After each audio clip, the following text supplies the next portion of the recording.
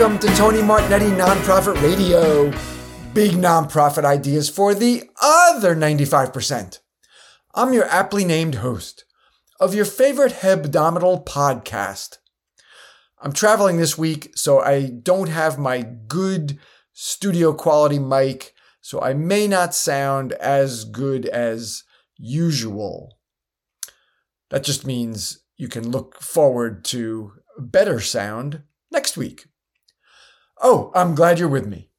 I'd be hit with horripilation if you gave me goosebumps because you missed this week's show. Quiet quitting. Let's start with what it is, because it's not quitting a job. From our coverage of 23 NTC, Delaney Mullenix explains the increasing phenomenon, how we got here, and what to do to prevent it. She's executive director of Nonprofit Hub. And email accessibility. Our 23 NTC coverage continues as Coralie Meade Rodriguez from Firefly Partners shares strategies that enable the 26% of Americans living with a disability to fully access your email messages. On Tony's Take 2, it isn't what it is. Redux. We're sponsored by DonorBox. With intuitive fundraising software from DonorBox, your donors give 4 times faster, helping you help others. DonorBox.org. Here is Quiet Quitting. Welcome back to Tony Martignetti Nonprofit Radio coverage of 23 NTC, the 2023 Nonprofit Technology Conference, where we are sponsored by Heller Consulting, technology strategy and implementation for nonprofits. My guest now is Delaney Mullenix. She is executive director at Nonprofit Hub. Delaney, welcome to Nonprofit Radio. Thank you so much. It's exciting to be here. Pleasure to have you. I neglected to ask your pronouns. Is she the right pronoun for you? Yes. Okay. I should have asked it. I forgot to ask in advance, but I don't want to perpetuate a mistake. All right. Your session topic is quiet quitting in the nonprofit sector. That's correct. All right. Let's first make sure that everybody knows that quiet quitting does not mean quitting.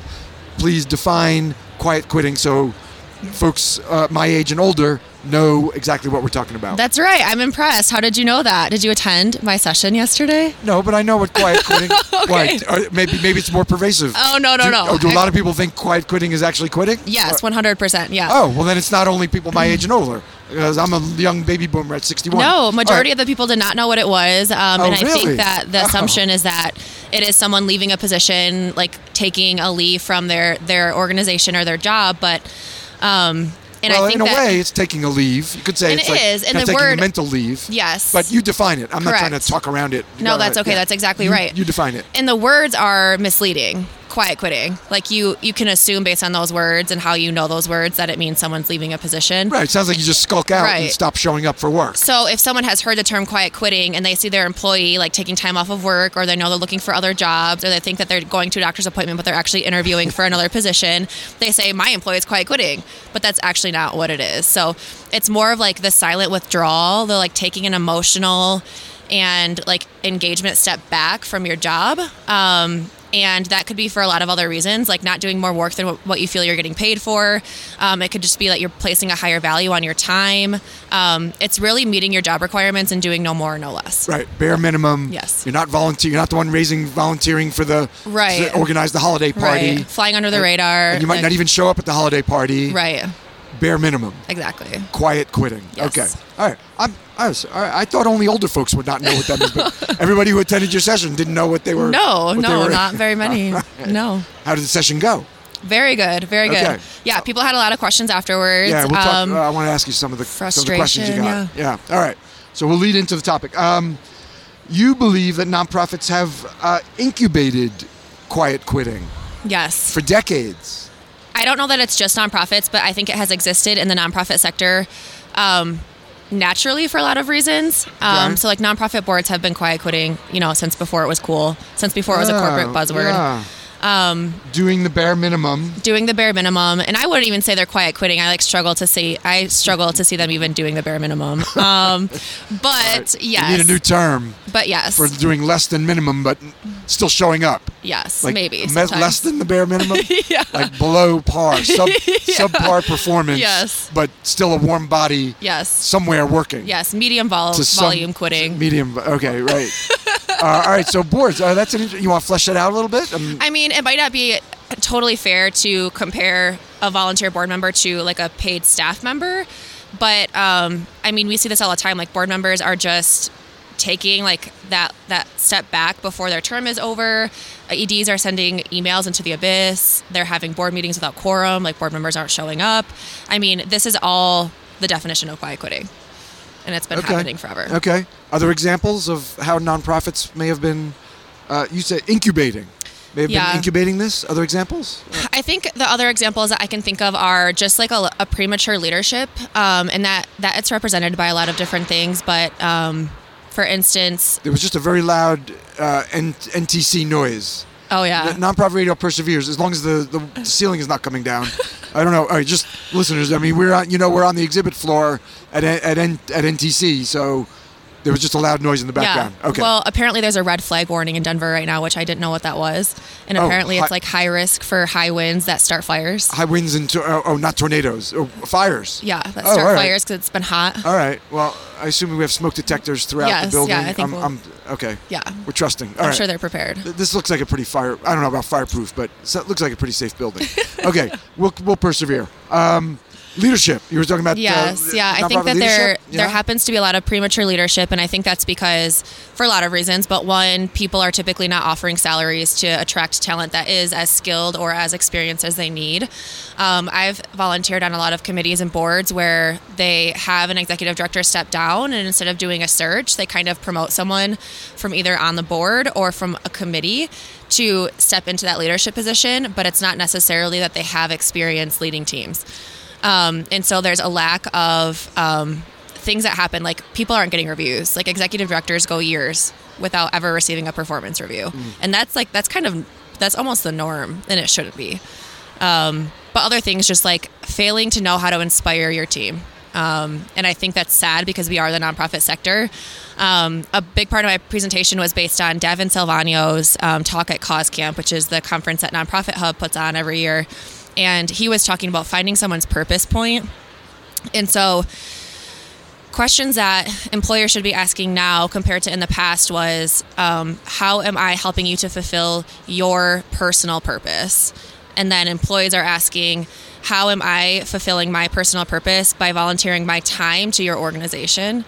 And that's kind of missing, I think, in leadership. And I think leaders still assume that people are looking for money or a flexible work environment. And yes, these things are needed. But I think if you really want to attract someone to your nonprofit, you need to be able to do those things. I was also, and that kind of leads to something that I was wondering about. See if you have insight into this more than I do. You're talking about quiet quitting. Accepting mediocre performance from your teams or from individuals as okay, like maybe mediocre performance gets rated high because, like at least you're doing your job. Yeah, and we have a lower salary range than you would get elsewhere. I can't expect you to do anything about it. I don't expect my expectations are lower for you, none of which is acceptable. I'm not advocating this at all, but you think that's out there too, like accommodating mediocre performance. Wow, like allowing mediocre performance because of the total compensation to package. Perpetuate.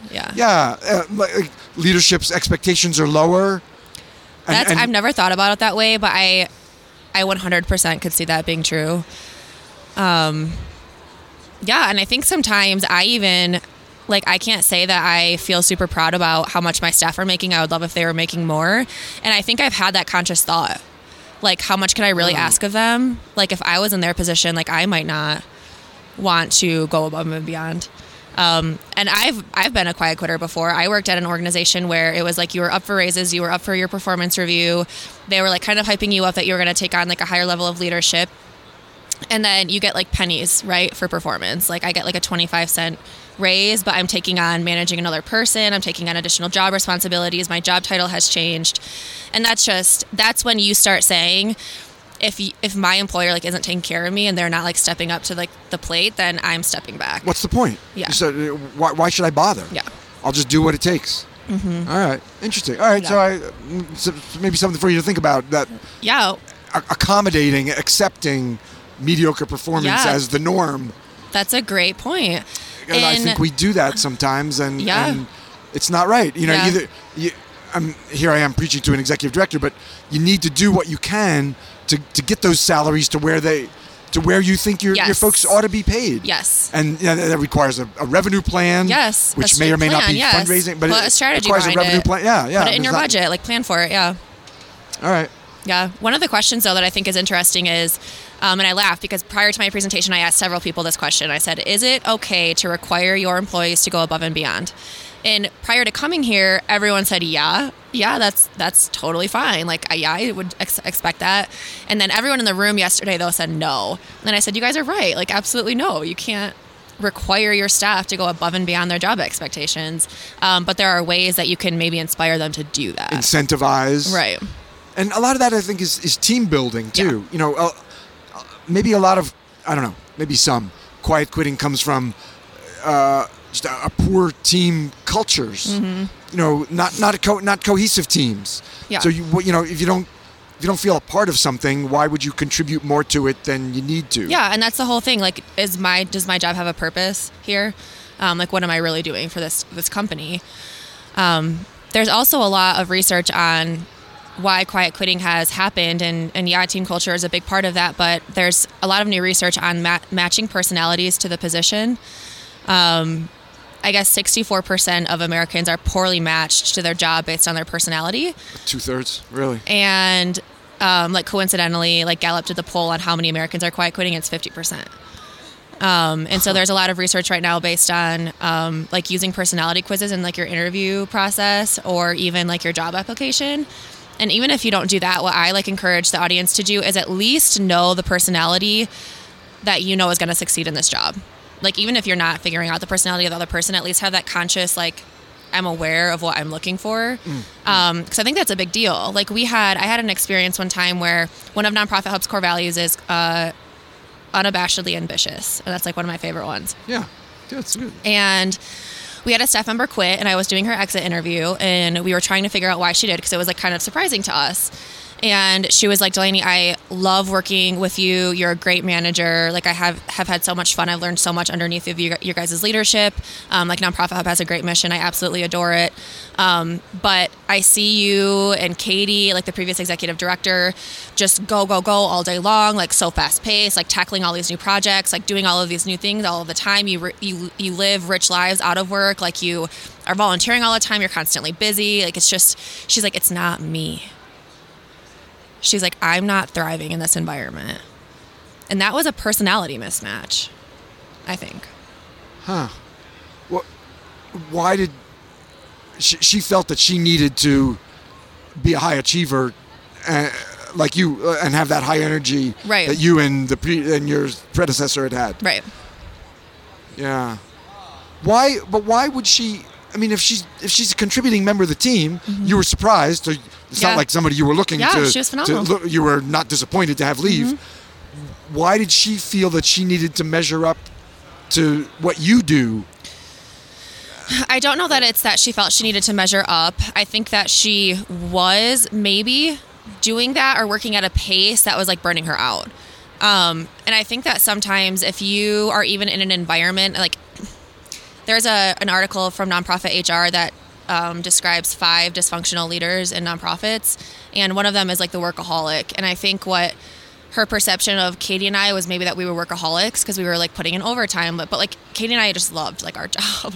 And yeah, like maybe at times it wasn't healthy. Like we probably did burn ourselves out sometimes. Like I'm not going to lie and say that I've never burn out by working at this company. But I think for her, when you're in that environment, everything feels like a crisis. And you kind of like instill this sense of like panic if you're working at that pace and it's not natural for someone else. And to that point, like I've had it, like I'm actually an introvert, but I can turn into an extrovert very easily. And I've learned how to do that very well. but like I need my space. Like for instance, like this morning, I just like took my time and I like didn't come out and like do any networking prior to this. And like I might go back and take some intermittent breaks, but that's because I know that in order to be an extrovert, I need to like refresh and like renew. Well, thank you for doing that. Yeah. And thank you also for being self-aware. Yes. That you needed to do that. Yes. And I love like bring your best to nonprofit radio. So thank you. No, thank you for that. Thank you. And I love that the staff member was self-aware. Like she knew that it wasn't like working for her, and eventually her performance probably would have dwindled, right? If she was continuing to put herself in this environment. But wouldn't you have rather she had talked to you instead of just left? Because you could have reassured her that her performance is very good. You know, you could have reassured her that she didn't need to measure up to what you do. Yeah. But, you know, the way she's working now, and maybe even just a little less, would still have been a very good employee. Yeah. You would have rather, I think, well, I'm putting words in your mouth, but I would have. Would you have rather have had a real heart-to-heart before she resigned? And to that point, we actually had told her several times that her level of like calmness and the way like that she was so intensely introverted, she actually added a ton of value into conversations because she was always seeing a different angle, the counterbalance than what we had been seeing. Or she would ask questions that we might have not been going slow enough to address, or like, you know, preemptively try to avoid like problems in the future. And so she was great at that. Like we adored that aspect of her, and it was really valuable to our team. But to another point, I think some people are ready to challenge themselves and some people aren't. And an example that I can think of is when Katie left, I had to take over hosting the Nonprofit Hub Radio podcast. And I did not want to. I did not ever want to present. I never wanted to host anything. Like I'm more of like a background person, like the integrator, not like the visionary. And I can do it again. Like I can turn myself on, but that level of energy and that type of activity is more draining to me. So I can do it in smaller quantities. And you just have to be aware of that. And so I think my whole point is that when someone ever approached me to be on stage or present or talk to someone that needed an interview for like media or anything like that, my whole body would immediately reject that, right? Like my physical body would instantly respond, no. I'm not going to do it. I'll find someone else for you. I'll be the coordinator. Like, who are you trying to talk to? Like, I'm not the one you want to talk to, but like, I'll figure it out, right? Even though I'm like highly capable of doing that. But like naturally my body rejects it. And I think that some people can fight their body's natural like rejection of something. But again, it's requiring more energy of them. And I think that's a big part of like burnout. So if she's constantly pushing herself, it's not a natural part of how she operates. It's going to lead to her burning out. What ended up happening with the Nonprofit Hub podcast? It's going great. Oh, it is? Yeah. And are you doing it? Yes. All right. So we've talked around it like half a dozen times. Why don't you explain the work of Nonprofit Hub? Just full disclosure, I did a webinar for you. You said off mic 3 months before you started. Yep. I did a planned giving webinar for Nonprofit Hub. But describe the work of Nonprofit Hub. Yeah, of course. So Nonprofit Hub is a 501c3. We consider ourselves an educational collective, and a majority of that is digital and online, as well as being 100% free for nonprofit professionals. I actually had the pleasure to kind of revamp like our mission, our vision, and our values when I started as executive director under 6 months ago. But our vision is to create a thriving nonprofit sector founded on nonprofit excellence. And I don't know if you've heard the term business excellence before. That's like a much more common, I think, thing that businesses are striving for, especially like small businesses or like entrepreneurs. And there's like 5 pillars to business excellence. And so I kind of looked at that and I said, what are the 5 pillars of nonprofit excellence? Because they are a little bit different, or at least you have to say them a little bit differently. And then we do that by creating a connected ecosystem of people, resources, and learning. So we provide educational experiences and content almost every day of the week. Monday, we provide a downloadable guide. Tuesday, we do our newsletter. Wednesday, we always do a live webinar, which you are on with us. Thursday, we do a blog article. And Friday, we publish a podcast episode. And so we're just constantly working with people in the sector. It's not always what we know. Like, we're not the thought leader here. Right. But more, again, that like connected ecosystem. And like, I can't tell you like how many resources are available on Nonprofit Hub. If you have any type of nonprofit management, if there's like a pain point that you're dealing with, like you need to learn how to, like even the simplest things, right? Like, and the whole point of Nonprofit Hub is that it's so tactical and easily digestible that you're supposed to be able to look at like an article and read the paragraph that you need and then move on with your day, right? Like, I don't want you to study. I don't want you to be in a course for like 5 hours, although we do have courses available for you. Like, I know that as an executive director, like, you're searching something on Google every day. And like, you just need to find that answer and like move on, right? Like, I need a template, I need a downloadable checklist. Like, I need to know what I'm not missing, and then you need to move on. So that's like our kind of like our passion. Okay. Yeah. Nonprofithub.org? .org, yes. All right. And how many staff? We have 5 staff. Distributed? Or yes. over the country? Yes, yep. Yeah. So I'm from West Michigan. I have a team member in Ohio, Alabama, my Bama girl. And then I have a gentleman who kind of splits his time between New Jersey, Chicago, and Atlanta. All right. 5. Yeah. 5. Yep. All right. Yeah. Thank you. And then an intern, All right. Lauren. Yes. Nonprofithub.org for the hub of resources. Yes. It's time for a break. Stop the drop with DonorBox, the online donation platform. How many probable donors drop off before they finish making the donation on your website? You can stop the drop and break that cycle with DonorBox's ultimate donation form. Add it to your website in minutes, literally. When you stop the drop, probable donors become donors. 4 times faster checkout, easy payment processing, no setup fees, no monthly fees, no contract, and you'll be joining over 40,000 U.S. nonprofits and over 50,000 throughout the world and the whole earth. 50,000. DonorBox, helping you help others. DonorBox.org. Now back to Quiet Quitting with Delaney Mullenix. You coined something in your learning objectives, quiet firing. What is this? So if we were to define quiet firing in the same way that we define quiet quitting, it's not the intentional act of trying to push someone out of their job or the organization.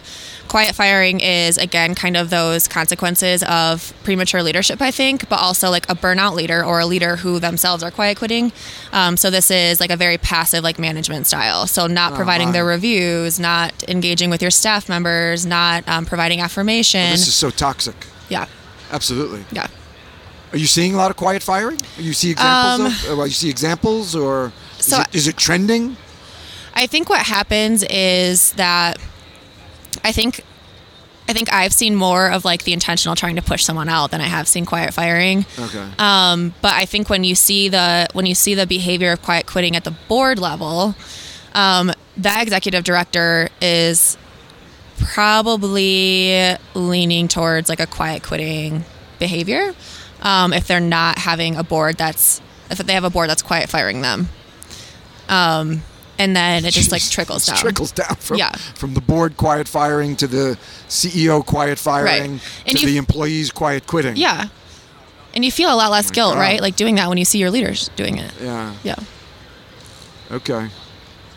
All right. So what should we be thinking about? What should we be conscious of Well, I think we've talked about what it looks like. Identify the symptoms of quiet quitting. Mm-hmm. What does a CEO, executive director do in the face of this? Maybe it's just one person. Maybe hopefully it's not throughout your teams.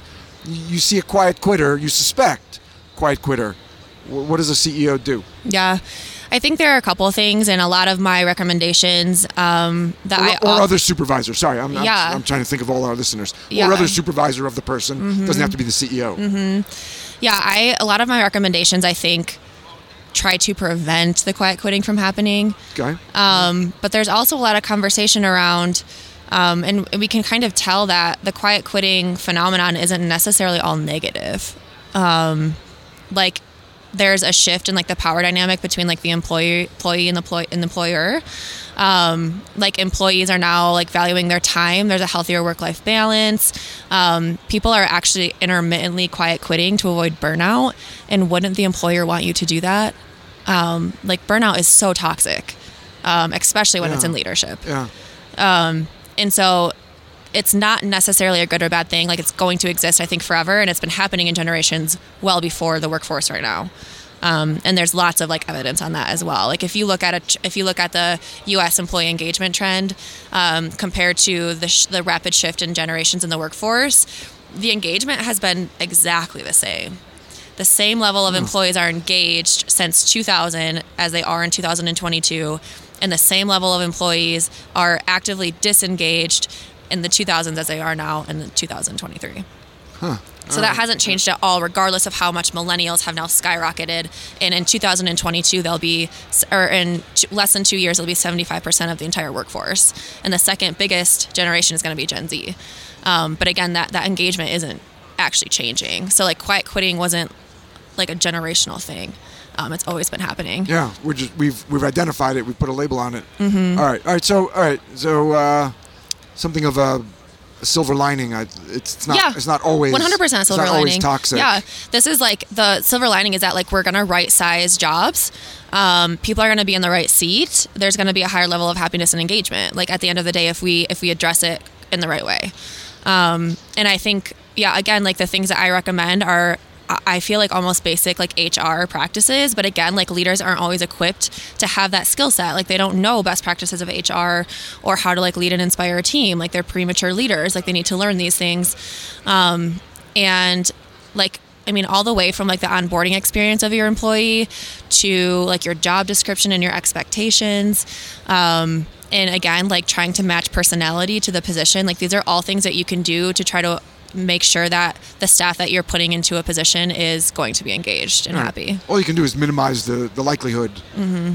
What about going back to my original question? If you do think you see it, how do you engage the employee with the understanding that it's not always negative? Mm-hmm. The person might be engaging in just some self-care that they feel that they need. Yeah. But as the person's supervisor, you're seeing less engagement, maybe poorer performance for some. How do you, as the supervisor, engage with the employee? Yeah, I think when I see people kind of like being asleep at the wheel, I guess, if you will, like you're kind of starting to see like more mistakes in their work. You're like, what is going on? Like, why does this keep happening? I think it is really important to just have like a very open conversation. And I guess it depends on like your comfort level doing that. But I typically will address it from like a very professional standpoint, right? Like you're not like, and you have to kind of sandwich it in a way that doesn't sound like too, you don't want to like violate anyone's privacy. You don't want to make them feel bad in any way. That's not the point, right? The point is like to help them succeed. But from like, a factual basis. Yes, but from a factual basis. I've seen your performance declining. Here's 2 examples of what I've seen in the past 6 weeks. Yes, and I love how someone once said to me, one of the first people who like I loved as like a business professional, he said, if you're addressing a problem with someone, you need to frame it as, if you continue to do A, B, and C, then like these are the consequences type of a thing. So you're kind of saying like, this is the facts, this is what I'm seeing. And actually, I think he starts it as, maybe I feel that something's going on because I see A, B, and C, and these are the consequences if A, B, and C continue to happen. And then that employee has to take ownership of saying, okay, I don't want these consequences to happen, and like let me address like how you're feeling and like what's actually happening. And I think that actually works. Like I've certainly tried it before. And you're taking like a very like unemotional approach to like the situation. Mm-hmm. But it's still kind of getting to the underlying like root cause of that employee's like behavior and performance. Yeah, that's good. That's valuable. And almost always advice. The employees say, you know, like this has been going on. I've had employees come out during like performance improvement plans and say, like, this is what I've been dealing with for a while, and like I recognize the issues. And like this is like valuable to have this performance improvement plan because this is something I can focus on. Like these are my goals to focus on, versus like everything else in their minds that's probably like taking their brain space. And that's a great outcome from a meeting or a couple of meetings around this. Yeah. All right. But I think some questions too that I'm not sure I am ready to ask my employees, but to the whole like the purpose point thing, again, like the question is, how am I helping you fulfill your personal purpose? Literally is a question you could ask verbatim. All right. Let's turn to your session. You said you had some interesting questions. Yeah. Came out of the session. Like what? What stays with you? Some people were curious. I had a woman who seemed like pretty frustrated that it was neither a good or bad thing. I didn't know what to tell her. It just is what it is, but you can like mitigate the negative consequences of it. What side was she on? She thought it was good or bad? I don't know. Oh, you couldn't tell. She asked me this question like 5 minutes into my presentation, so. Oh yeah. I was really? like, I will get to the pros and cons. Okay, but you had just defined it and said that's not yeah. good. She's like, I'm confused, and I was like, I know. Sometimes it seems a little weird. All right. You reassured her that we're going to talk about it. All right. Yeah. What else? One of the other really curious questions I had was, is trying to match personalities going to create inequity? Oh, well, she's right to be equity focused on not just hiring somebody who looks like you and spends their social time like you, and that's valuable. Mm-hmm. She's equity concerned. Mm-hmm. He or she equity with an equity lens. Yeah, it's valuable. Yeah. Okay. But I think that's actually, and I really like that question because I've been reading a book called Quiet, and it's the power of introverts, and it talks about kind of like the history of introverts and how they've been so influential to the workforce and like the values that they bring, and like real like stories of these people, and some of like the most influential people that we know today, like were introverts. And I love this book, but it also says that there was like a shift in America where like the best virtue used to be like integrity, and then it kind of like had this crazy shift to your highest virtue is like your charisma and like your ability to like be social, and it kind of became like the highest rate of currency. And so those people were the ones succeeding in the workforce, because that became like the new best thing versus like your integrity, like your loyalty, and like your like everything else. Super interesting. So like I love that question because I've definitely read about that before. So like yeah, if you are, but then the question is, is every job best fit for an extrovert? Not necessarily. Yeah, right. So yeah, there are a lot of jobs where extroverts will be frustrated. Mm-hmm. All right. Anything else? All right. Anything else on the topic? Quiet quitting that we haven't talked about. I don't want you holding out on Nonprofit Radio listeners from your session yesterday. Anything you talked about yesterday that we didn't talk about today?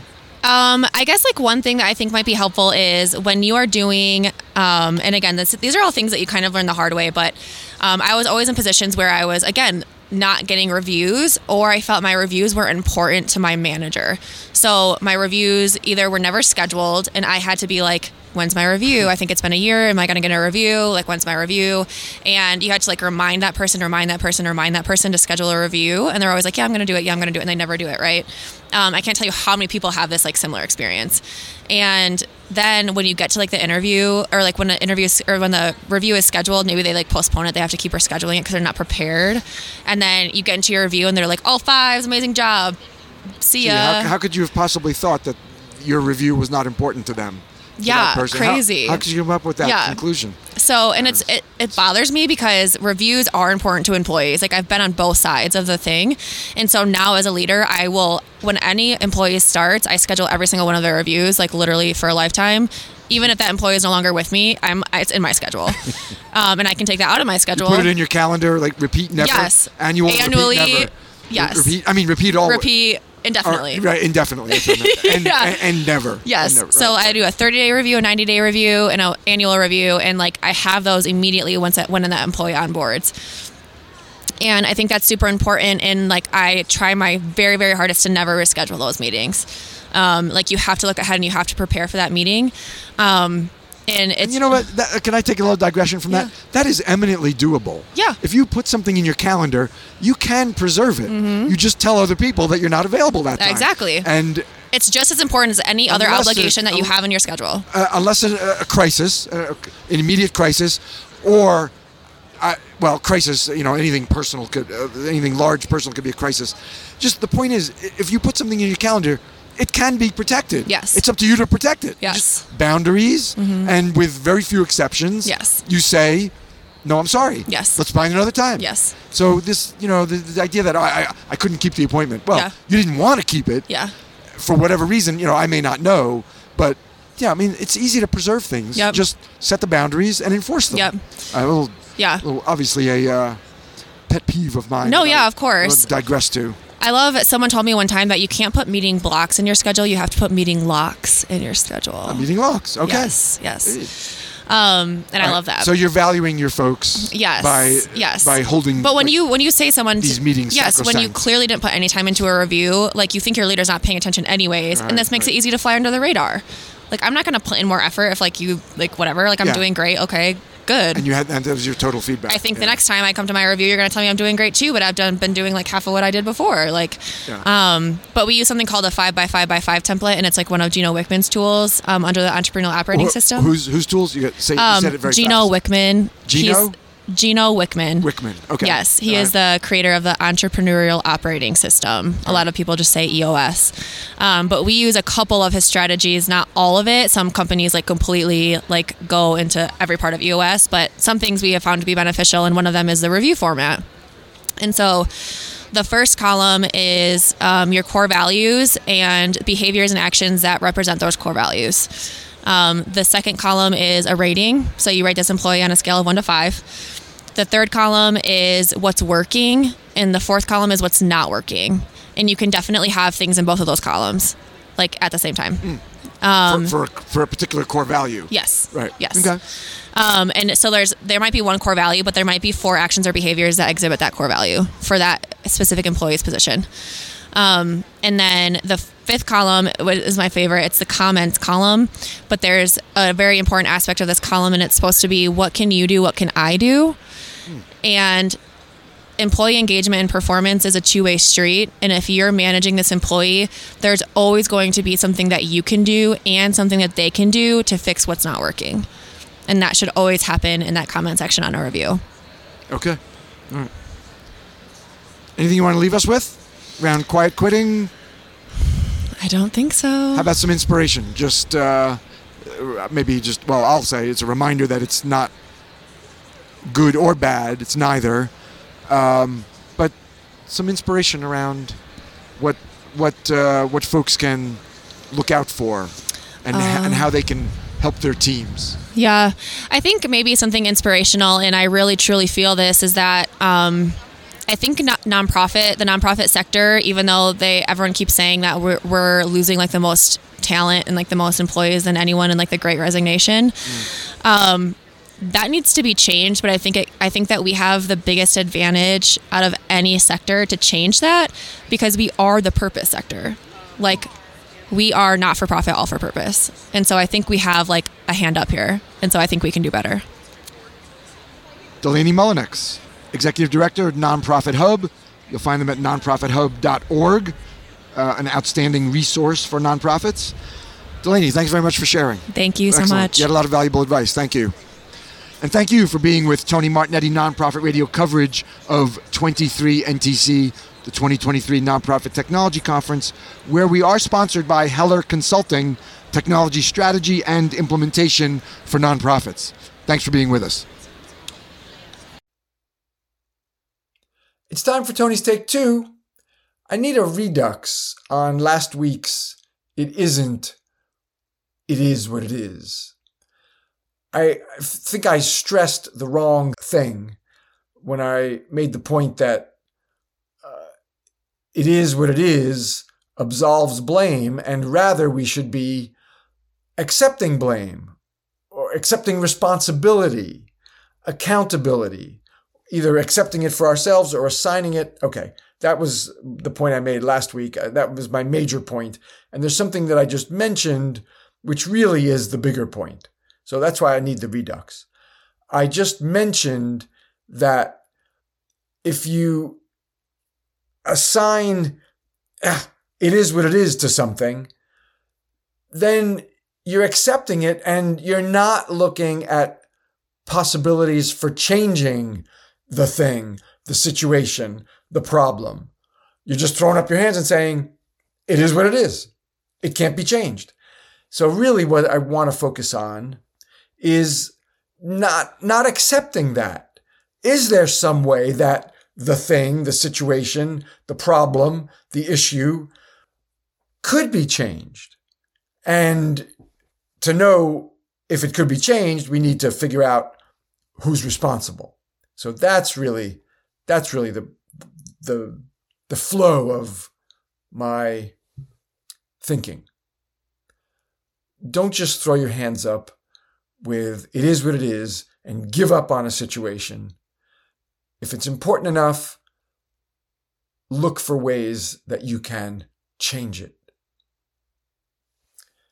That is Tony's Take 2.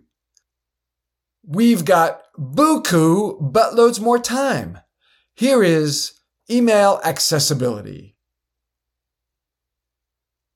Hello and welcome to Tony Martignetti Nonprofit Radio coverage of 23NTC.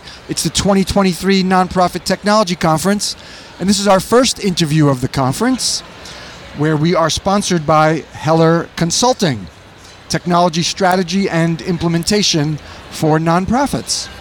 With me to kick off our coverage is Coralie Meade Rodriguez. She is Senior Production Specialist at Firefly Partners. Welcome, Coralie. Thank you. I really appreciate the ability to be here and speak with you today. It's my pleasure, and I'm very much looking forward to the Firefly pizza dinner and beer celebration tomorrow night, right? I am as well. It should be a really good time. Okay, cool. We'll see you there again. All right. Your session topic here at 23NTC is how to make your organization's email messages accessible. Why did you think we need this topic? What are we not doing quite right? That's a really good question, and it's something that I myself have been learning a lot about over the past year and have determined that there's all kinds of different things that we can do to make email accessible, from the content that we are writing to the images that we use, the branding colors that we have, and the design elements pulling everything together. It's been a fascinating process to learn. And there are a lot of people in the U.S. who have disabilities, right? Very many, yes, in all wide ranges of areas you wouldn't even expect. I think you cited in your description over 26% of Yes. the U.S. population. Yeah. Exactly. And All it's right. not only physical limitations, but language barriers and temporary disabilities. All kinds of different things are covered. Okay, so let's jump in a bit. You have something called the WCAG Email Accessibility Guidelines. Yes. What's that? First, I have jargon jail on nonprofit radio, so you have to define WCAG.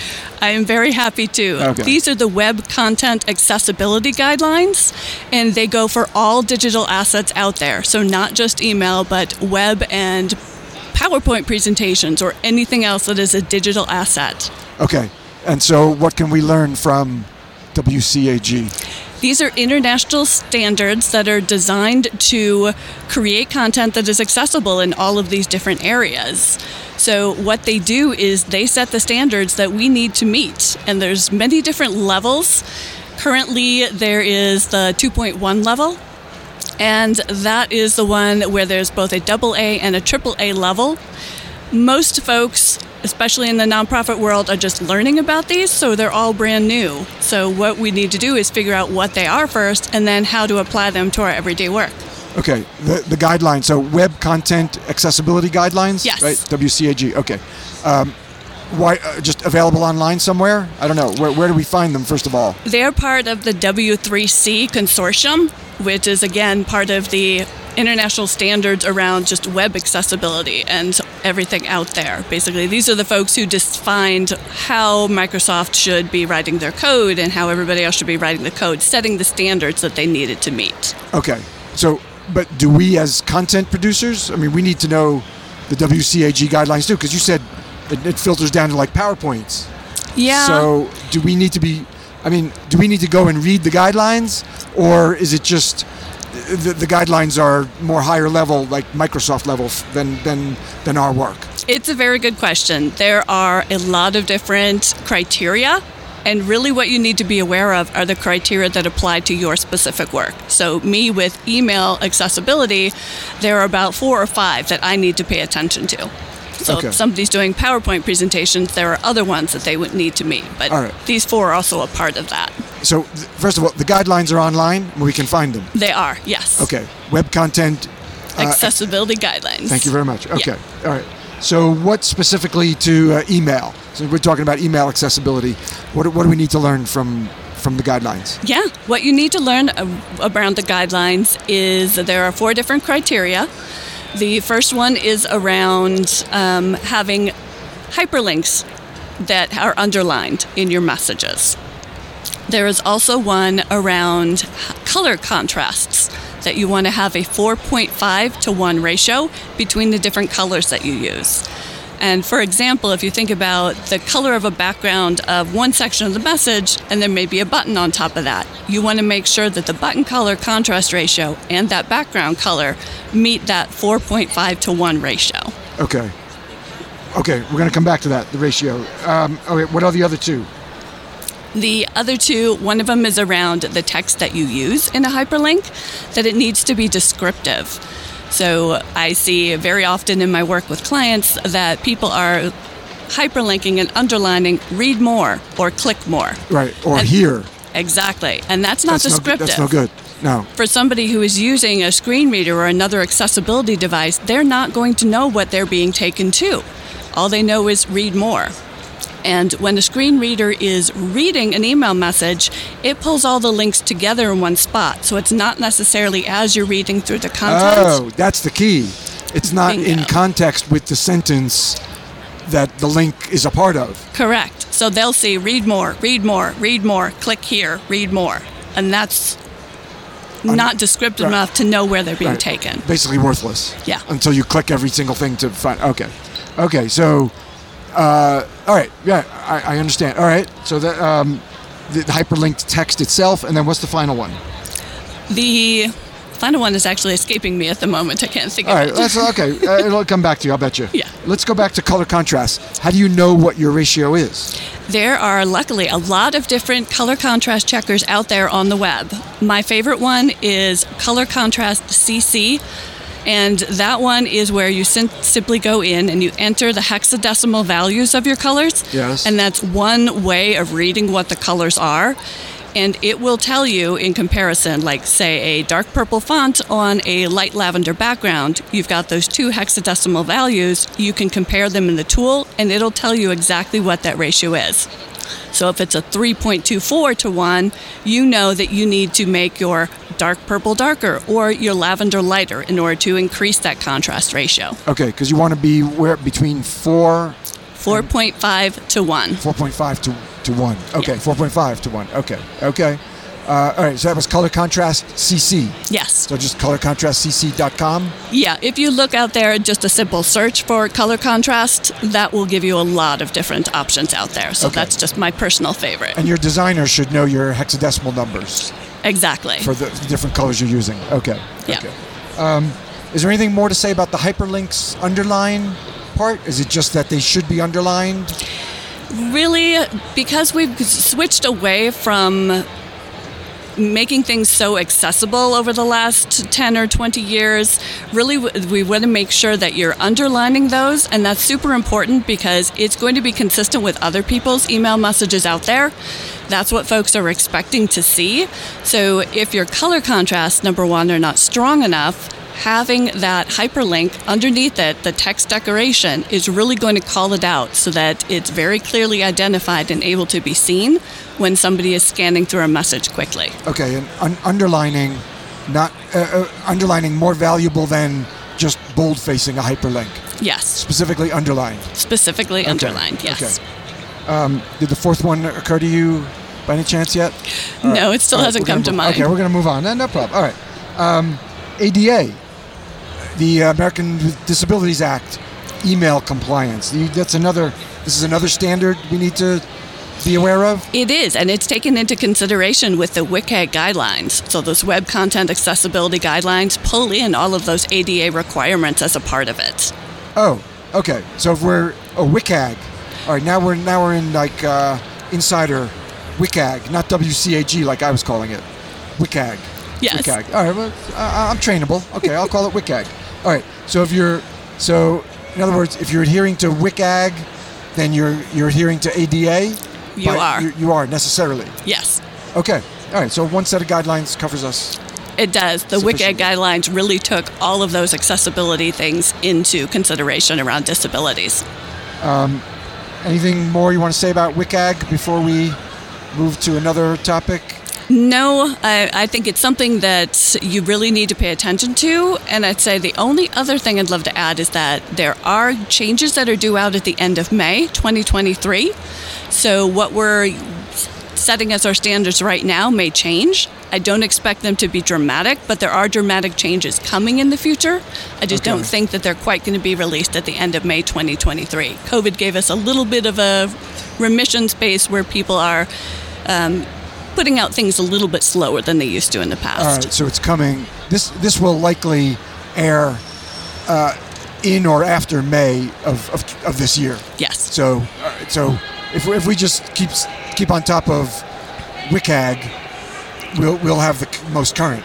Whenever, I mean, it'll either be pre-change or post-change. But so if you're looking in May, you might want to look again in June, July to make sure, because there's changes coming. Yeah. That's the point? Yeah, the May 2023 ones are some of the bigger ones, but there's definitely another full version that's due out after that. Right now we're at 2.1, and I think it's supposed to be jumping up to 2.3. Okay. In the background, you'll hear 23 NTC kicking off because nonprofit radio is more efficient than the conference overall. So we started about 10 minutes. Coralie and I started about 10 minutes before the conference officially kicked off. But in the background, you may have heard that, I don't know if you could recognize the voice, but that was Amy Sample Ward, the CEO, kicking off 23 NTC here on the exhibit floor. All right, so Coralie, let's go to email accessibility best practices for designers. There's more. There's more than just WCAG. There is. Okay. That you really need to think about those color contrast ratios and the color contrast checkers from a designer standpoint. In addition to that, you want to make sure that you have plenty of space around your call to action buttons. Remember, over 50% of folks are reading email on their mobile devices, and they need space to be able to click the buttons and be taken to that action without interfering with other text or other links that may be on the page as well. Right. Sometimes it feels like people don't recognize that, 80% or 85% of people are using the web and looking at email on their phone, right? They are. So some smaller device, and that's it makes so much. You push it. You have to enlarge the screen a lot of times to get to the button that you want. Exactly, and only that button. Yep. Okay. Font size is also a really big, important part as well. Like you mentioned with the scrolling, think about the footer of any of your messages where you've got your unsubscribe link or change your preferences. In the majority of messages that I see my clients sending out, they're using a small font, and it is accessible, but sometimes I've had to myself scroll on my mobile device in order to click that unsubscribe. You want to make that easily accessible so people can get off your list, and make sure that your email deliverability rates stay high. Yes, right, because if people are ignoring your emails, that hurts your deliverability likelihood. It does. They could be marking you as spam, and that's going to definitely affect your email deliverability. We don't have anybody this year on email deliverability, but we have at past NTCs. So you and I are talking about accessibility, but deliverability is a whole other topic. It is. All right. And so, one of the things is you want people who are engaging with your emails. Yes. Not just ignoring them or letting them sit in spam. You want folks to be engaged so that they're actively participating in your organization and supporting you. They know what content you're putting out there. They're in full support of your mission. Or if not, they're unsubscribing and leaving and going on to something else that they're more interested in. But even if they don't unsubscribe, the email providers are smart enough to know how people are treating your emails, right? They are. They can see that there's no activity, right, and that's going to affect your deliverability. That's your deliverability, exactly. All right. Yeah. Anything else? Best practices for designers? I mean, and you don't have to be a professional email designer to be paying attention to spacing and font size. No, exactly. You do not. What else? What other best practices you got for us? You also want to make sure that you're limiting your use of all caps when your messages, because what's really happening is the all caps text comes across as very square, and it's not easily identifiable to somebody who is looking at the message quickly. So we all have a normal pattern of looking at words and recognizing them by their shape. When you're using all caps, you're taking that away and making all of the words very rectangular. So it's harder to process what you're reading. Interesting. So all caps is harder to process? It is. Yes, indeed. Well, we think it stands out. It does stand out, but it's still going to take folks 1 second longer to really process what they're reading. Okay. Other best practices, please. Another one is not centering your text. Or if you're going to center your text, use it with a very short headline. All of the other text of the main part of the message should be left aligned.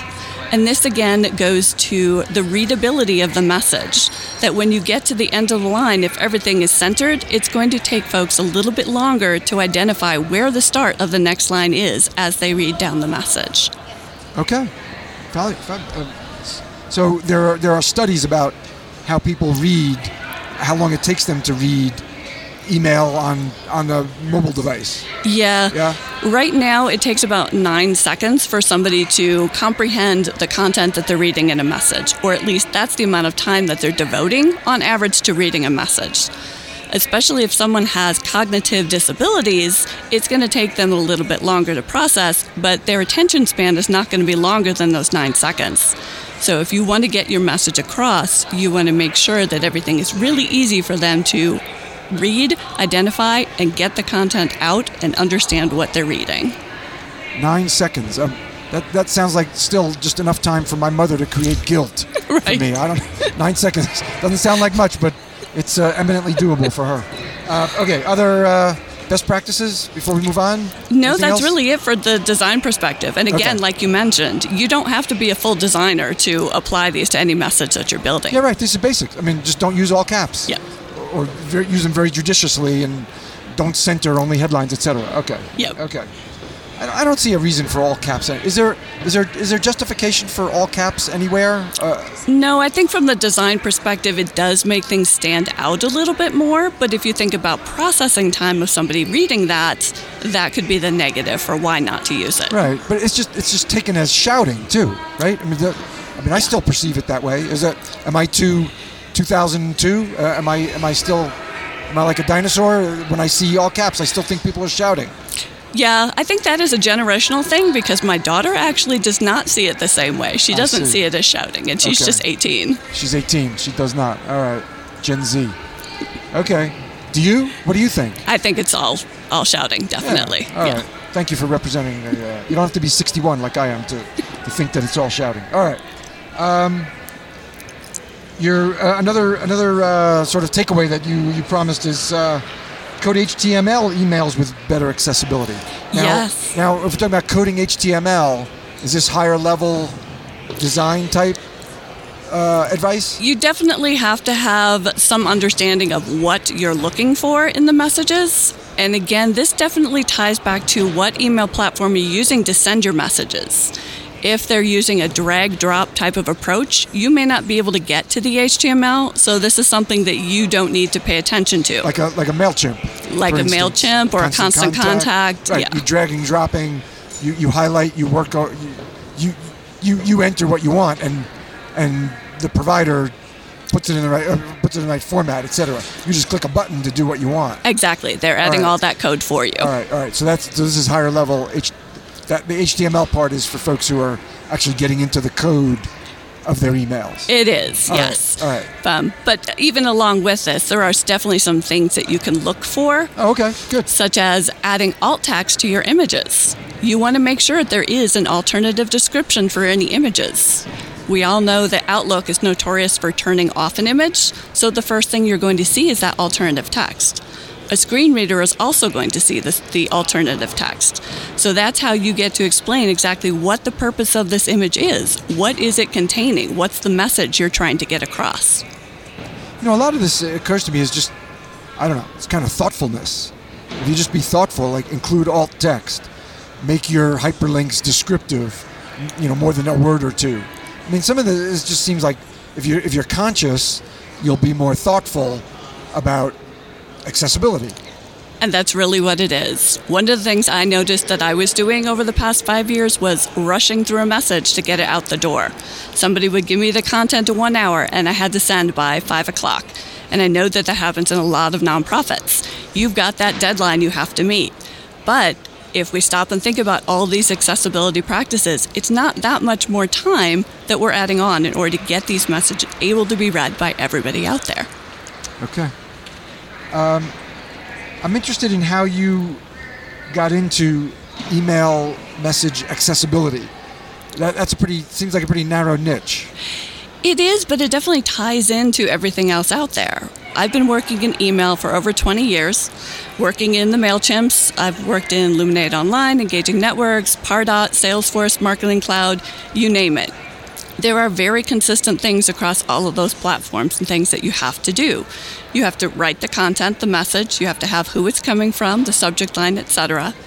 So building upon that and diving into different things with different clients, I've learned about the email deliverability. I've learned about now, within the last year, the accessibility. And there's always a new layer of something that you can learn tied into email that's going to help nonprofits get their message out there and connect with the right people. You've spent 20 years working in email. I have. You're a dedicated email professional. I am, and it's a very unique place to be because it's not like the web. The standards are not the same for how the email clients have to read the code that they're getting in the messages. All right, say a little more about that. What do you mean? Well, think about Microsoft Outlook as one example, and then you also have Gmail and you have Yahoo. There's no consistency in how those email tools are built to read the messages and the code that they're getting. So one will very happily accept centered buttons.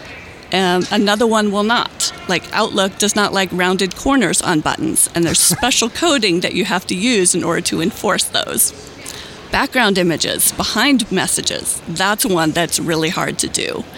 And there's a whole bunch of little nitty-gritty details around the coding that you can force things to look one way or another, but you're never going to get that perfect picture email to look the same on all of those different platforms. There's approximately 15,000 different ways any one message could look when it's sent out into the world. So how do you... I think what happens for a lot of us is we're not 20-year email professionals like you are. So we just say, oh, screw it. I'll do something else. I'll forget the rounded edges, forget the background image. I'll do something else. Yeah. But as a 20-year email professional, so all right, 15,000 different platforms. We're talking about different renderings, right? Or rendering of email. How do you satisfy a client who isn't going to just say, oh, screw it? That's a really good question. I want it this way for 99% of the people who get my email. Yeah. Now, what do you do? What I do is I look at their data lists and I see what email clients their supporters are using. And from there, I see what the top percentages are. Is it Outlook? Is it Gmail? Is it Yahoo? And I make sure that the emails look good in those top 20%.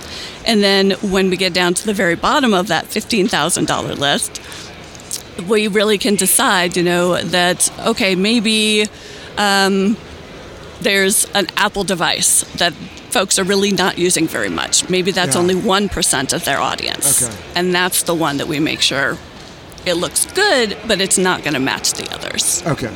That was the hypothetical client who said, make it look right for 99%. And that is a real client. They do exist. They do exist. All right. We won't deal with the one who says it's got to be 100%. Yeah. All right. Very interesting. All right. Anything else you want to tell us about email message accessibility? We have time together if there's anything we didn't cover that you want to talk about. Yeah, one more point that I'd like to make is around the language that we're using in our messages. There is a style of writing called plain language, which uses simplified sentences and everyday language, which really breaks down the barriers about the content that we're sending out into the world. Most of the time, you would think that writing so that everybody could understand would be a best practice naturally. Yes. But in the way that we write in the news media, through health information, and I do work with a lot of health-focused nonprofit organizations, the language gets overly complex, and it's not necessarily understood by those who are receiving the messages. So if we use a plain language style of writing, that is going to really help break down the words that are used and the intent of the message so that everybody can understand. All right, plain language, does that just mean try to write more like the way we speak? Yes. So it's less like what you learn in college as the professional, this is the grammar style that you need to use. Yeah, all of that. So like contractions could be okay. Exactly. I can't instead of I cannot, or, all right. So a more friendly, a more friendly sounding tone? Yes. Is preferred. It's going to be understood by a wider audience base. Okay. So forget what you learned in your college English course, but because that was writing for academic journals. Exactly. A lot of it, or essays and theses. But we're writing blog posts, emails, sidebars. We don't have the luxury of 15,000 words for a research journal. We're trying to get our point across in like 200 words. Exactly. With somebody who has a very short digital attention span. But still long enough for my mother to create guilt. Yes. All right, Coralie. We're gonna leave it there. Are you okay? Anything else? That's all I've got today. I really appreciate this. Right. Thank you. When are you doing your session? My presentation is this afternoon, I think 2:45. All right, good luck. I hope it goes very well. Thank you. All right, my pleasure. It's Coralie Meade Rodriguez, Senior Production Specialist at Firefly Partners. Looking forward to the party tomorrow night. And thank you for being with our 23NTC coverage, where we are sponsored by Heller Consulting, technology strategy and implementation for nonprofits. Next week, data maturity and engagement and stewardship. If you missed any part of this week's show, I beseech you, find it at TonyMartignetti.com.